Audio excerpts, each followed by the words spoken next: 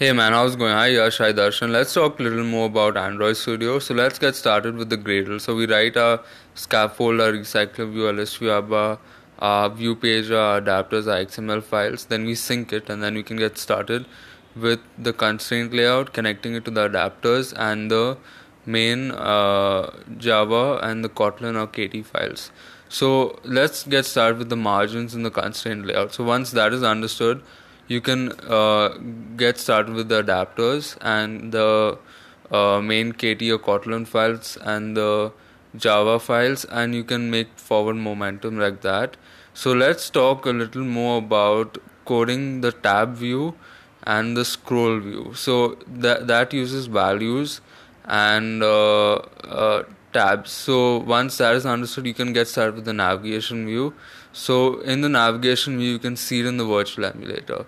So that's how you make forward progress with Android Studio. Cool man, nice work, keep going.